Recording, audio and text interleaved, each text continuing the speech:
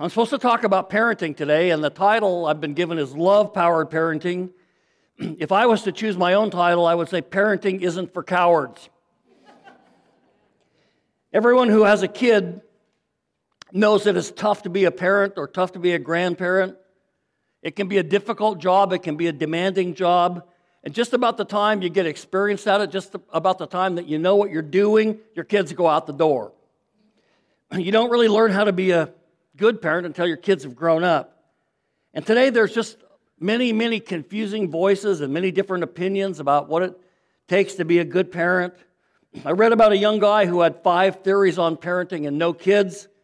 Later he had 5 kids and no theories. So where do you go for help? When you look at what it means to be a good parent, who do you look to for a model? My mom and dad were wonderful parents. They did a great job. I admire them. But they were not perfect parents. Kathy and I have tried to be good parents. And certainly we know we're not perfect parents. There's only actually one parent in history who is perfect, and that is your Heavenly Father. Matthew 5:48 says this, "Be perfect as your Heavenly Father is perfect." So that's a pretty high standard. God is the model for parenting. I think we confuse and complicate parenting way too much. I really don't think parenting should be all that complicated. You can be a great parent if you learn this simple secret. And here's this whole message I'm going to give you today in one sentence. Treat your kids the same way God treats you. If you get that, you'll get what I had to say today. Treat your kids the same way God treats you. If you're going to be the great kind of parent, if you're going to be the kind of grandparents to your grandkids, if you treat them the way God treats you, then the first thing you got to do, you got to understand what makes them tick. That's the bottom line. I got to understand. Psalm 103 verse 13 says, "As a father has compassion on his children, so the Lord has compassion on those who fear him. For he knows how we are formed." He knows how we're formed. God knows what makes us tick. He understands us. God knows all about our makeup. He understands our personality. He knows what we're made of. He remembers that we are only dust. Friends, because God understands us, He can parent us in the right way. So let's learn some things about what it means to be a good parent. Here, if you're going to take notes today, write this one down. I must learn to understand my kids. I think the number one complaint that kids have about their parents is they don't understand me. Proverbs 24 verse 3 says, "Homes are built on the foundation of wisdom and understanding." God says that's the foundation, that's the bottom line. So He says we need to know our kids, we need to study our kids. We need to know what makes them the way they are. Every single child has a unique personality and a unique temperament. Those of you who have had more than one child, you know they can be as different as night and day. Even though they're raised in the same family, even though they're raised in the same environment, they are different as night and day. So it doesn't work to motivate them all the same way. Since they don't all have the same strengths, they don't all have the same weaknesses, they don't all have the same talents or abilities or interests, you can't try to squeeze them all into the same mold. Every single one of them is different. Friends, you're just 1 in 7 billion people in the world. Every one of us is unique, and so that's something we got to learn to understand. Proverbs 22, verse 6 is perhaps the best known verse in the Bible about child training. It says, Proverbs 22:6, "Train up a child in the way he should go, and when he is old, he will not turn from it." I think it's one of the best known verses, but I also think it's one of the least understood verses in the Bible. Train up a child. The Hebrew word for train, hanak, it means to dedicate. Dedicate a child. It's the same word that is used to dedicate a house or to dedicate the temple. The word literally means to dedicate, to narrow the use. To narrow, to hedge in. When a temple is dedicated, its use is narrowed. This building is not just a building to be used for everything, it's a building to be used just for worshiping God. The idea from the verse is that child training involves narrowing a child's conduct away from evil and towards good and godliness. It means getting them started on the right track. Train them, narrow them in the way that they should go, the proper way, the godly way. Start them on the right path. The problem I think a lot of parents have with this verse is you need to understand this is not a promise, this is a proverb. Proverbs from the Bible are wise sayings, not mathematical formulas. If you do A plus B, then you'll get C. No, it's not that. It's a wise saying. It's a general truth. Most people misunderstand this word. I grew up hearing this verse translated like this. When your kids are little, take them to Sunday school, take them to church every week, teach them the Bible, get them to memorize Scripture, make sure they come to know the Lord, make sure they get baptized, put all this in them when they're young. Then when they get older, sure, they're going to go off on their own in their teenage years. They're going to sow a few wild oats. They're going to go their own way. They're going to do their own thing. But later on in life, maybe even at the very end of life on their deathbed, they'll remember what they were taught in Sunday school, and with their dying gasp, they'll say, I repent. Now, two things about that interpretation. Maybe you've heard it not so dramatic, but similar. It's absolutely no comfort to a parent. Your kids waste their life, and then on their deathbed they come back. That's no comfort. That's a challenge. And the second thing is it's just not true. I know a lot of people whose kids grew up in Christian homes, and they are nowhere near the Lord today. And I know a lot of people who have died without coming back to the Lord. So it's just not true. What does the verse mean? I said it's not a promise, it's a proverb. The key to understanding this verse is the word way. Train up a child in the way he should go. You got to narrow their focus. You got to get them started in the proper direction, the godly way. Get them started on the path of the wise. Psalm 37, verse 23 said, the Lord directs the steps of the godly.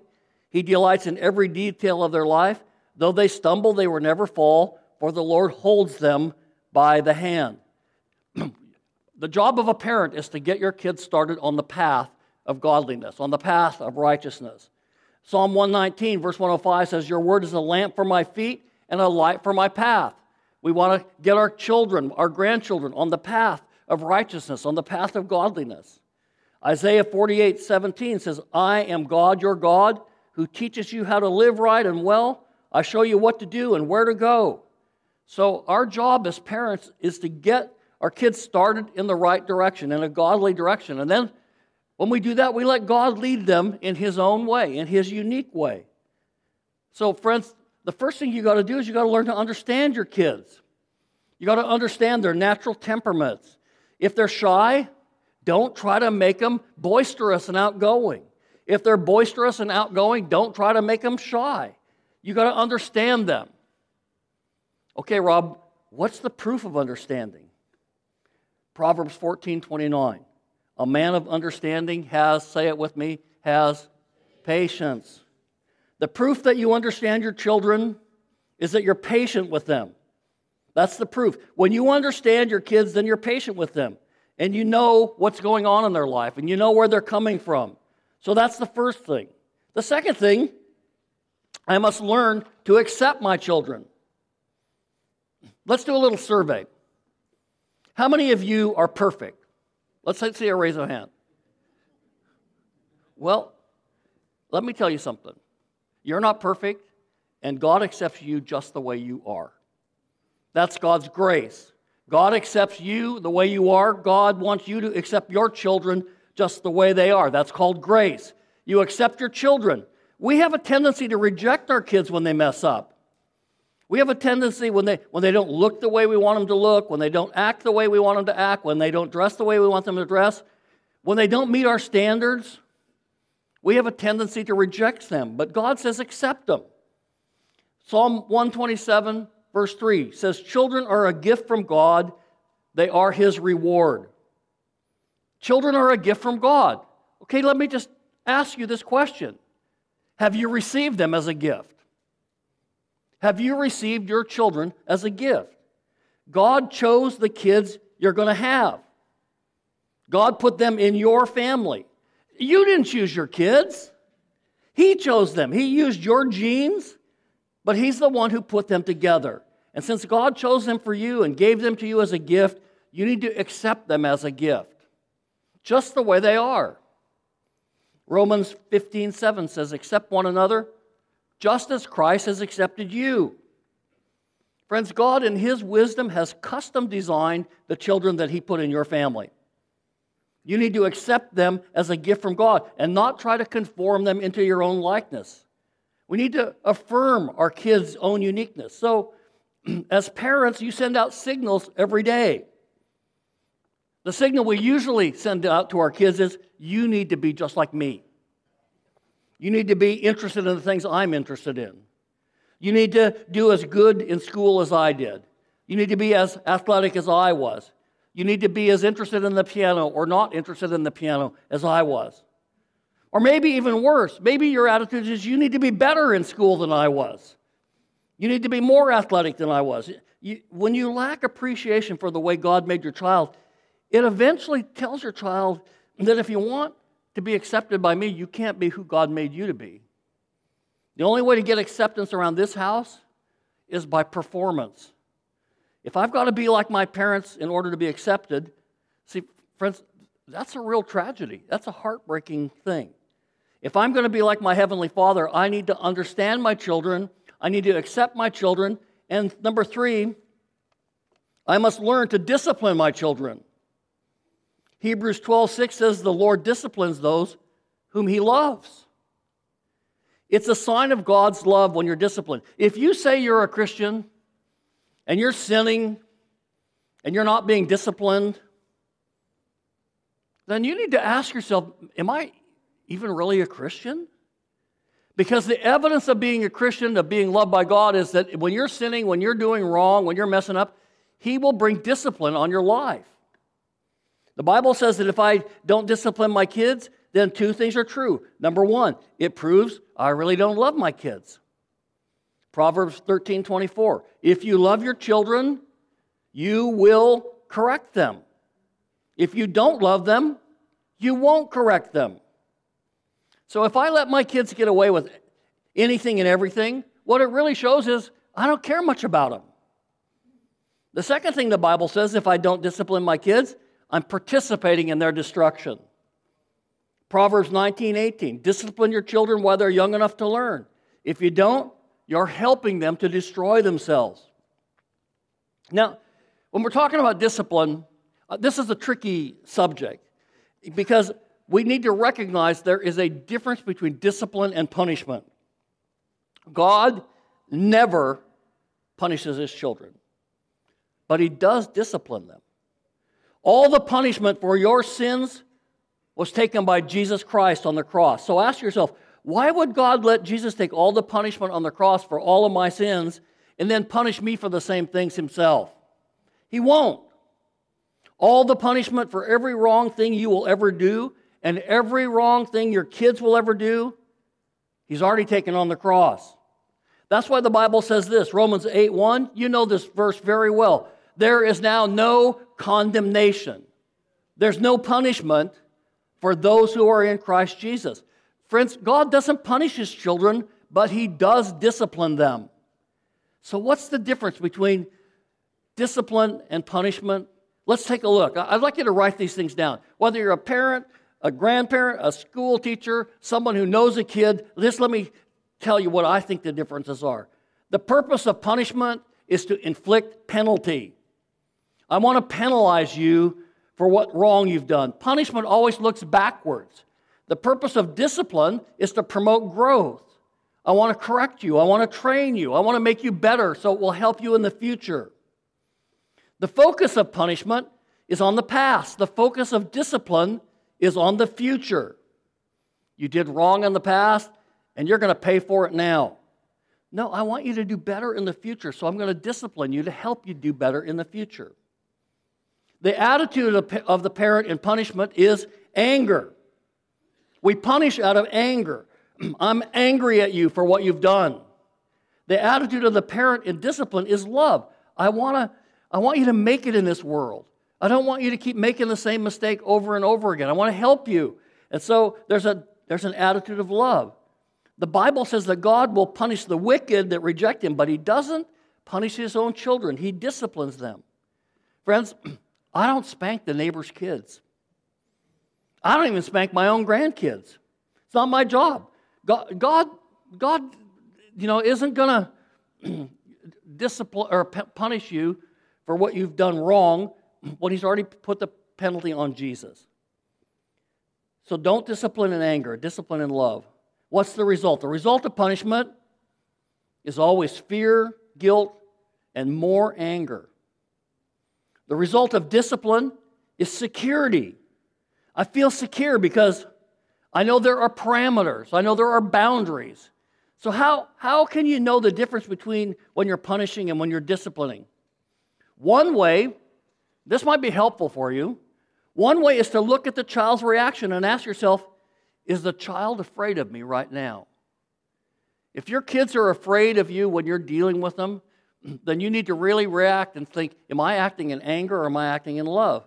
Because 1 John 4:18 says there is no fear in love. Perfect love drives out all fear because fear has to do with what? Punishment. That's why Christians don't have to be afraid of God. He doesn't punish us. We don't fear God. We love God. He disciplines us for our own good. He doesn't punish us out of anger.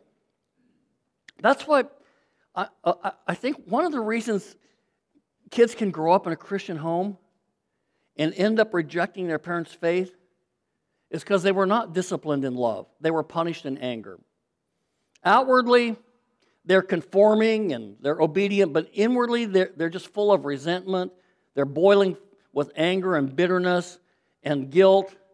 And someday, it just explodes. It just pops out of them. We need to discipline our children the way God disciplines us. Let me ask you, is God gracious to you when He disciplines you? Come on, are you guys awake today? Is God gracious to you when He disciplines you? Yes. He's gentle with you. If we got what you deserved, none of you would be here today. I mean, how many often when you pray, you say, God, just give me what I deserve today? You know what you deserve? The wages of sin is death. Don't give me that, God. Give me mercy. We need to discipline our children the way God disciplines us. If God's gracious to us when He disciplines you, if He's gentle when He disciplines you, that's what we need to do with our kids. So how do you discipline? James Dobson's classic book, Dare to Discipline. It's a funny book. Kathy and I received a copy anonymously in the mail when we were trying to raise Kurt. Somebody sent it to us and thought maybe we could use it. And he shared some things about disciplining kids that I think are very helpful. The first thing, he said, when you discipline your kids, discipline calmly. Discipline calmly. Never to relieve your own frustrations.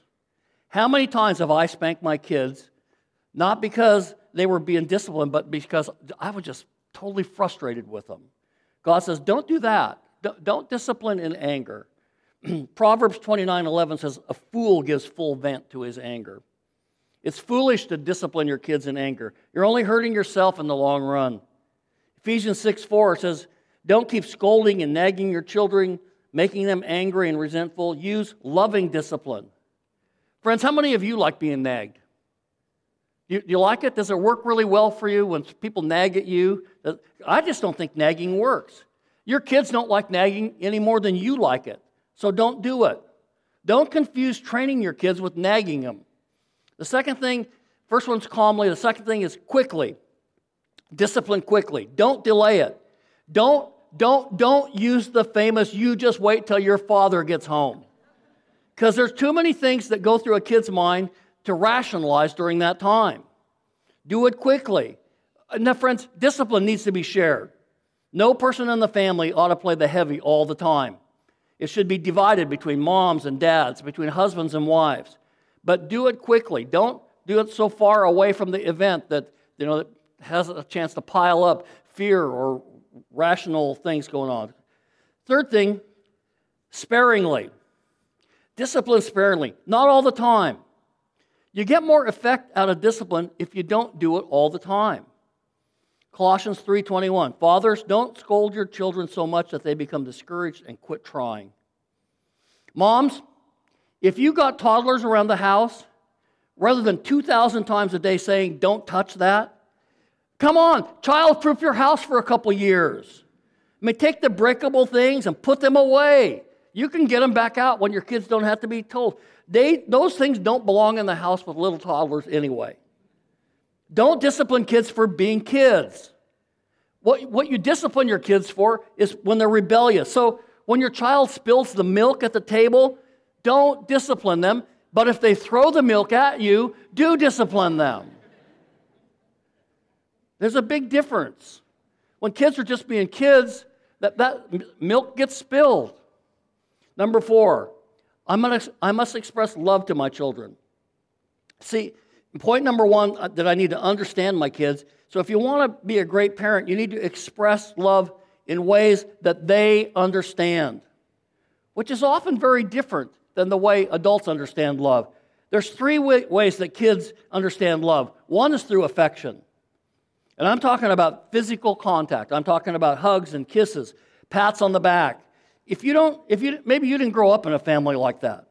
So if you didn't grow up in a family that expressed physical affection, it can be a little awkward at first.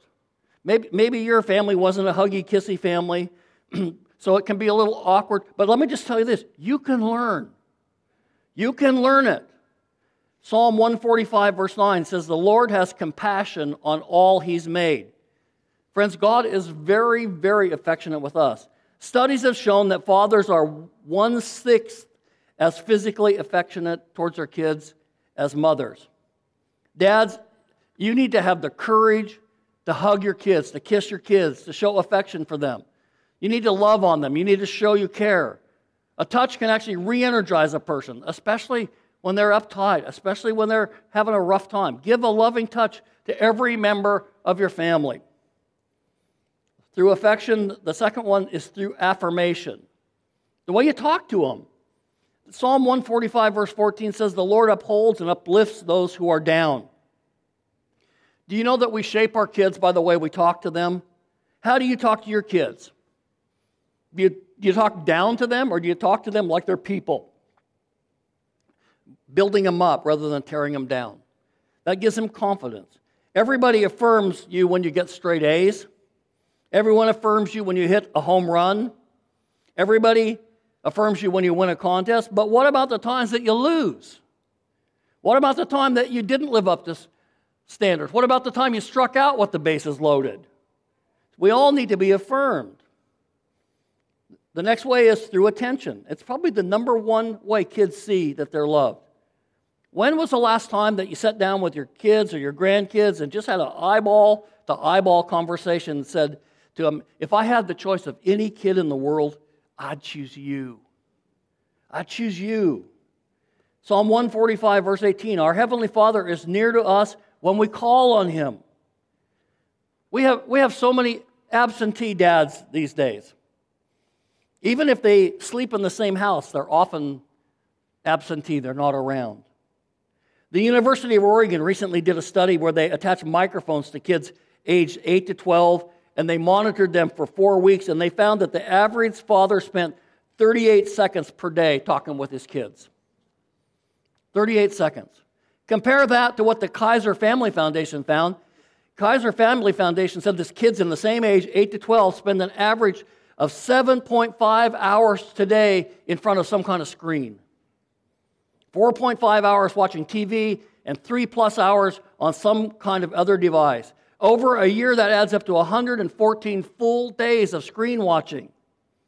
So let me ask you this. Where do you think they're getting their values from? Where are your kids learning about God? See, the missing link in what's happening in so many families today is just time together. It's the missing element. We live separate lives, each one of us going in a million different directions. And if anything that just ticks me off, it's the phrase quality time. I think quality time is just a cop-out for overcommitment. If you were to ask your kids, what do you want, quantity time or quality time? I guarantee you they'll want quantity. Your kids just want you. They want you to be around. Spend time with your kids. How much time should I spend with my kids? That's easy. A lifetime. If I'm going to be like my Heavenly Father, I'll give them my attention, my affection, I'll affirm them, and I'll express it in ways that my kids understand. The fifth thing, I must learn to be consistent with my children. Psalm 145, verse 17, the Lord is righteous in all His ways. God is right in all His ways. God's consistent. Malachi 3:6 says, I, the Lord, do not change. Hebrews 13:8 says, Jesus Christ is the same yesterday, today, and forever. Those verses declare that God's always the same. He doesn't ever change. He's always good. He's always loving. He's always powerful. No matter how much the world changes around us, we can trust that God is consistent. Did you know that? God's consistent. Here's something that you might not know. If you have kids, your house is bugged. There's little ears that are picking up every single thing that you say. So whether you like it, you're teaching 24/7. You're never off the record at home. They're watching, they're listening. Everything you say on the phone, how you respond to your spouse. You're teaching constantly by example. You need to be consistent and not hypocritical. Don't be Dr. Jekyll and Mr. Hyde. Don't come to church on Sunday morning and kind of sing Onward Christian Soldiers, and then on Monday you're AWOL. You've got to live a consistent life before your kids. Proverbs 20, verse 7, it is a wonderful heritage to have an honest father. How do you demonstrate honesty? 2 ways. Don't imply that you're perfect. You admit it when you're wrong. Sometimes you need to say to your kids, I'm sorry, I was wrong. Have you ever said that to your kid? I'm sorry, I was wrong.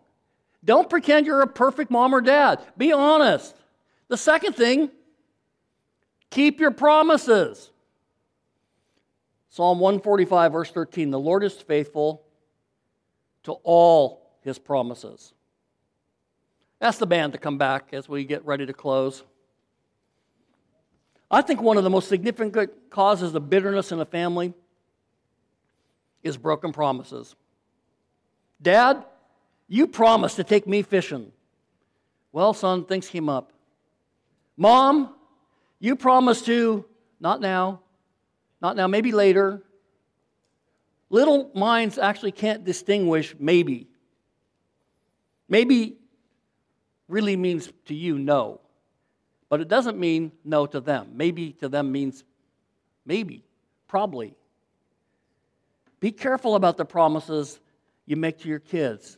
If you're not trustworthy with your kids, what does it say to them, to little kids about God?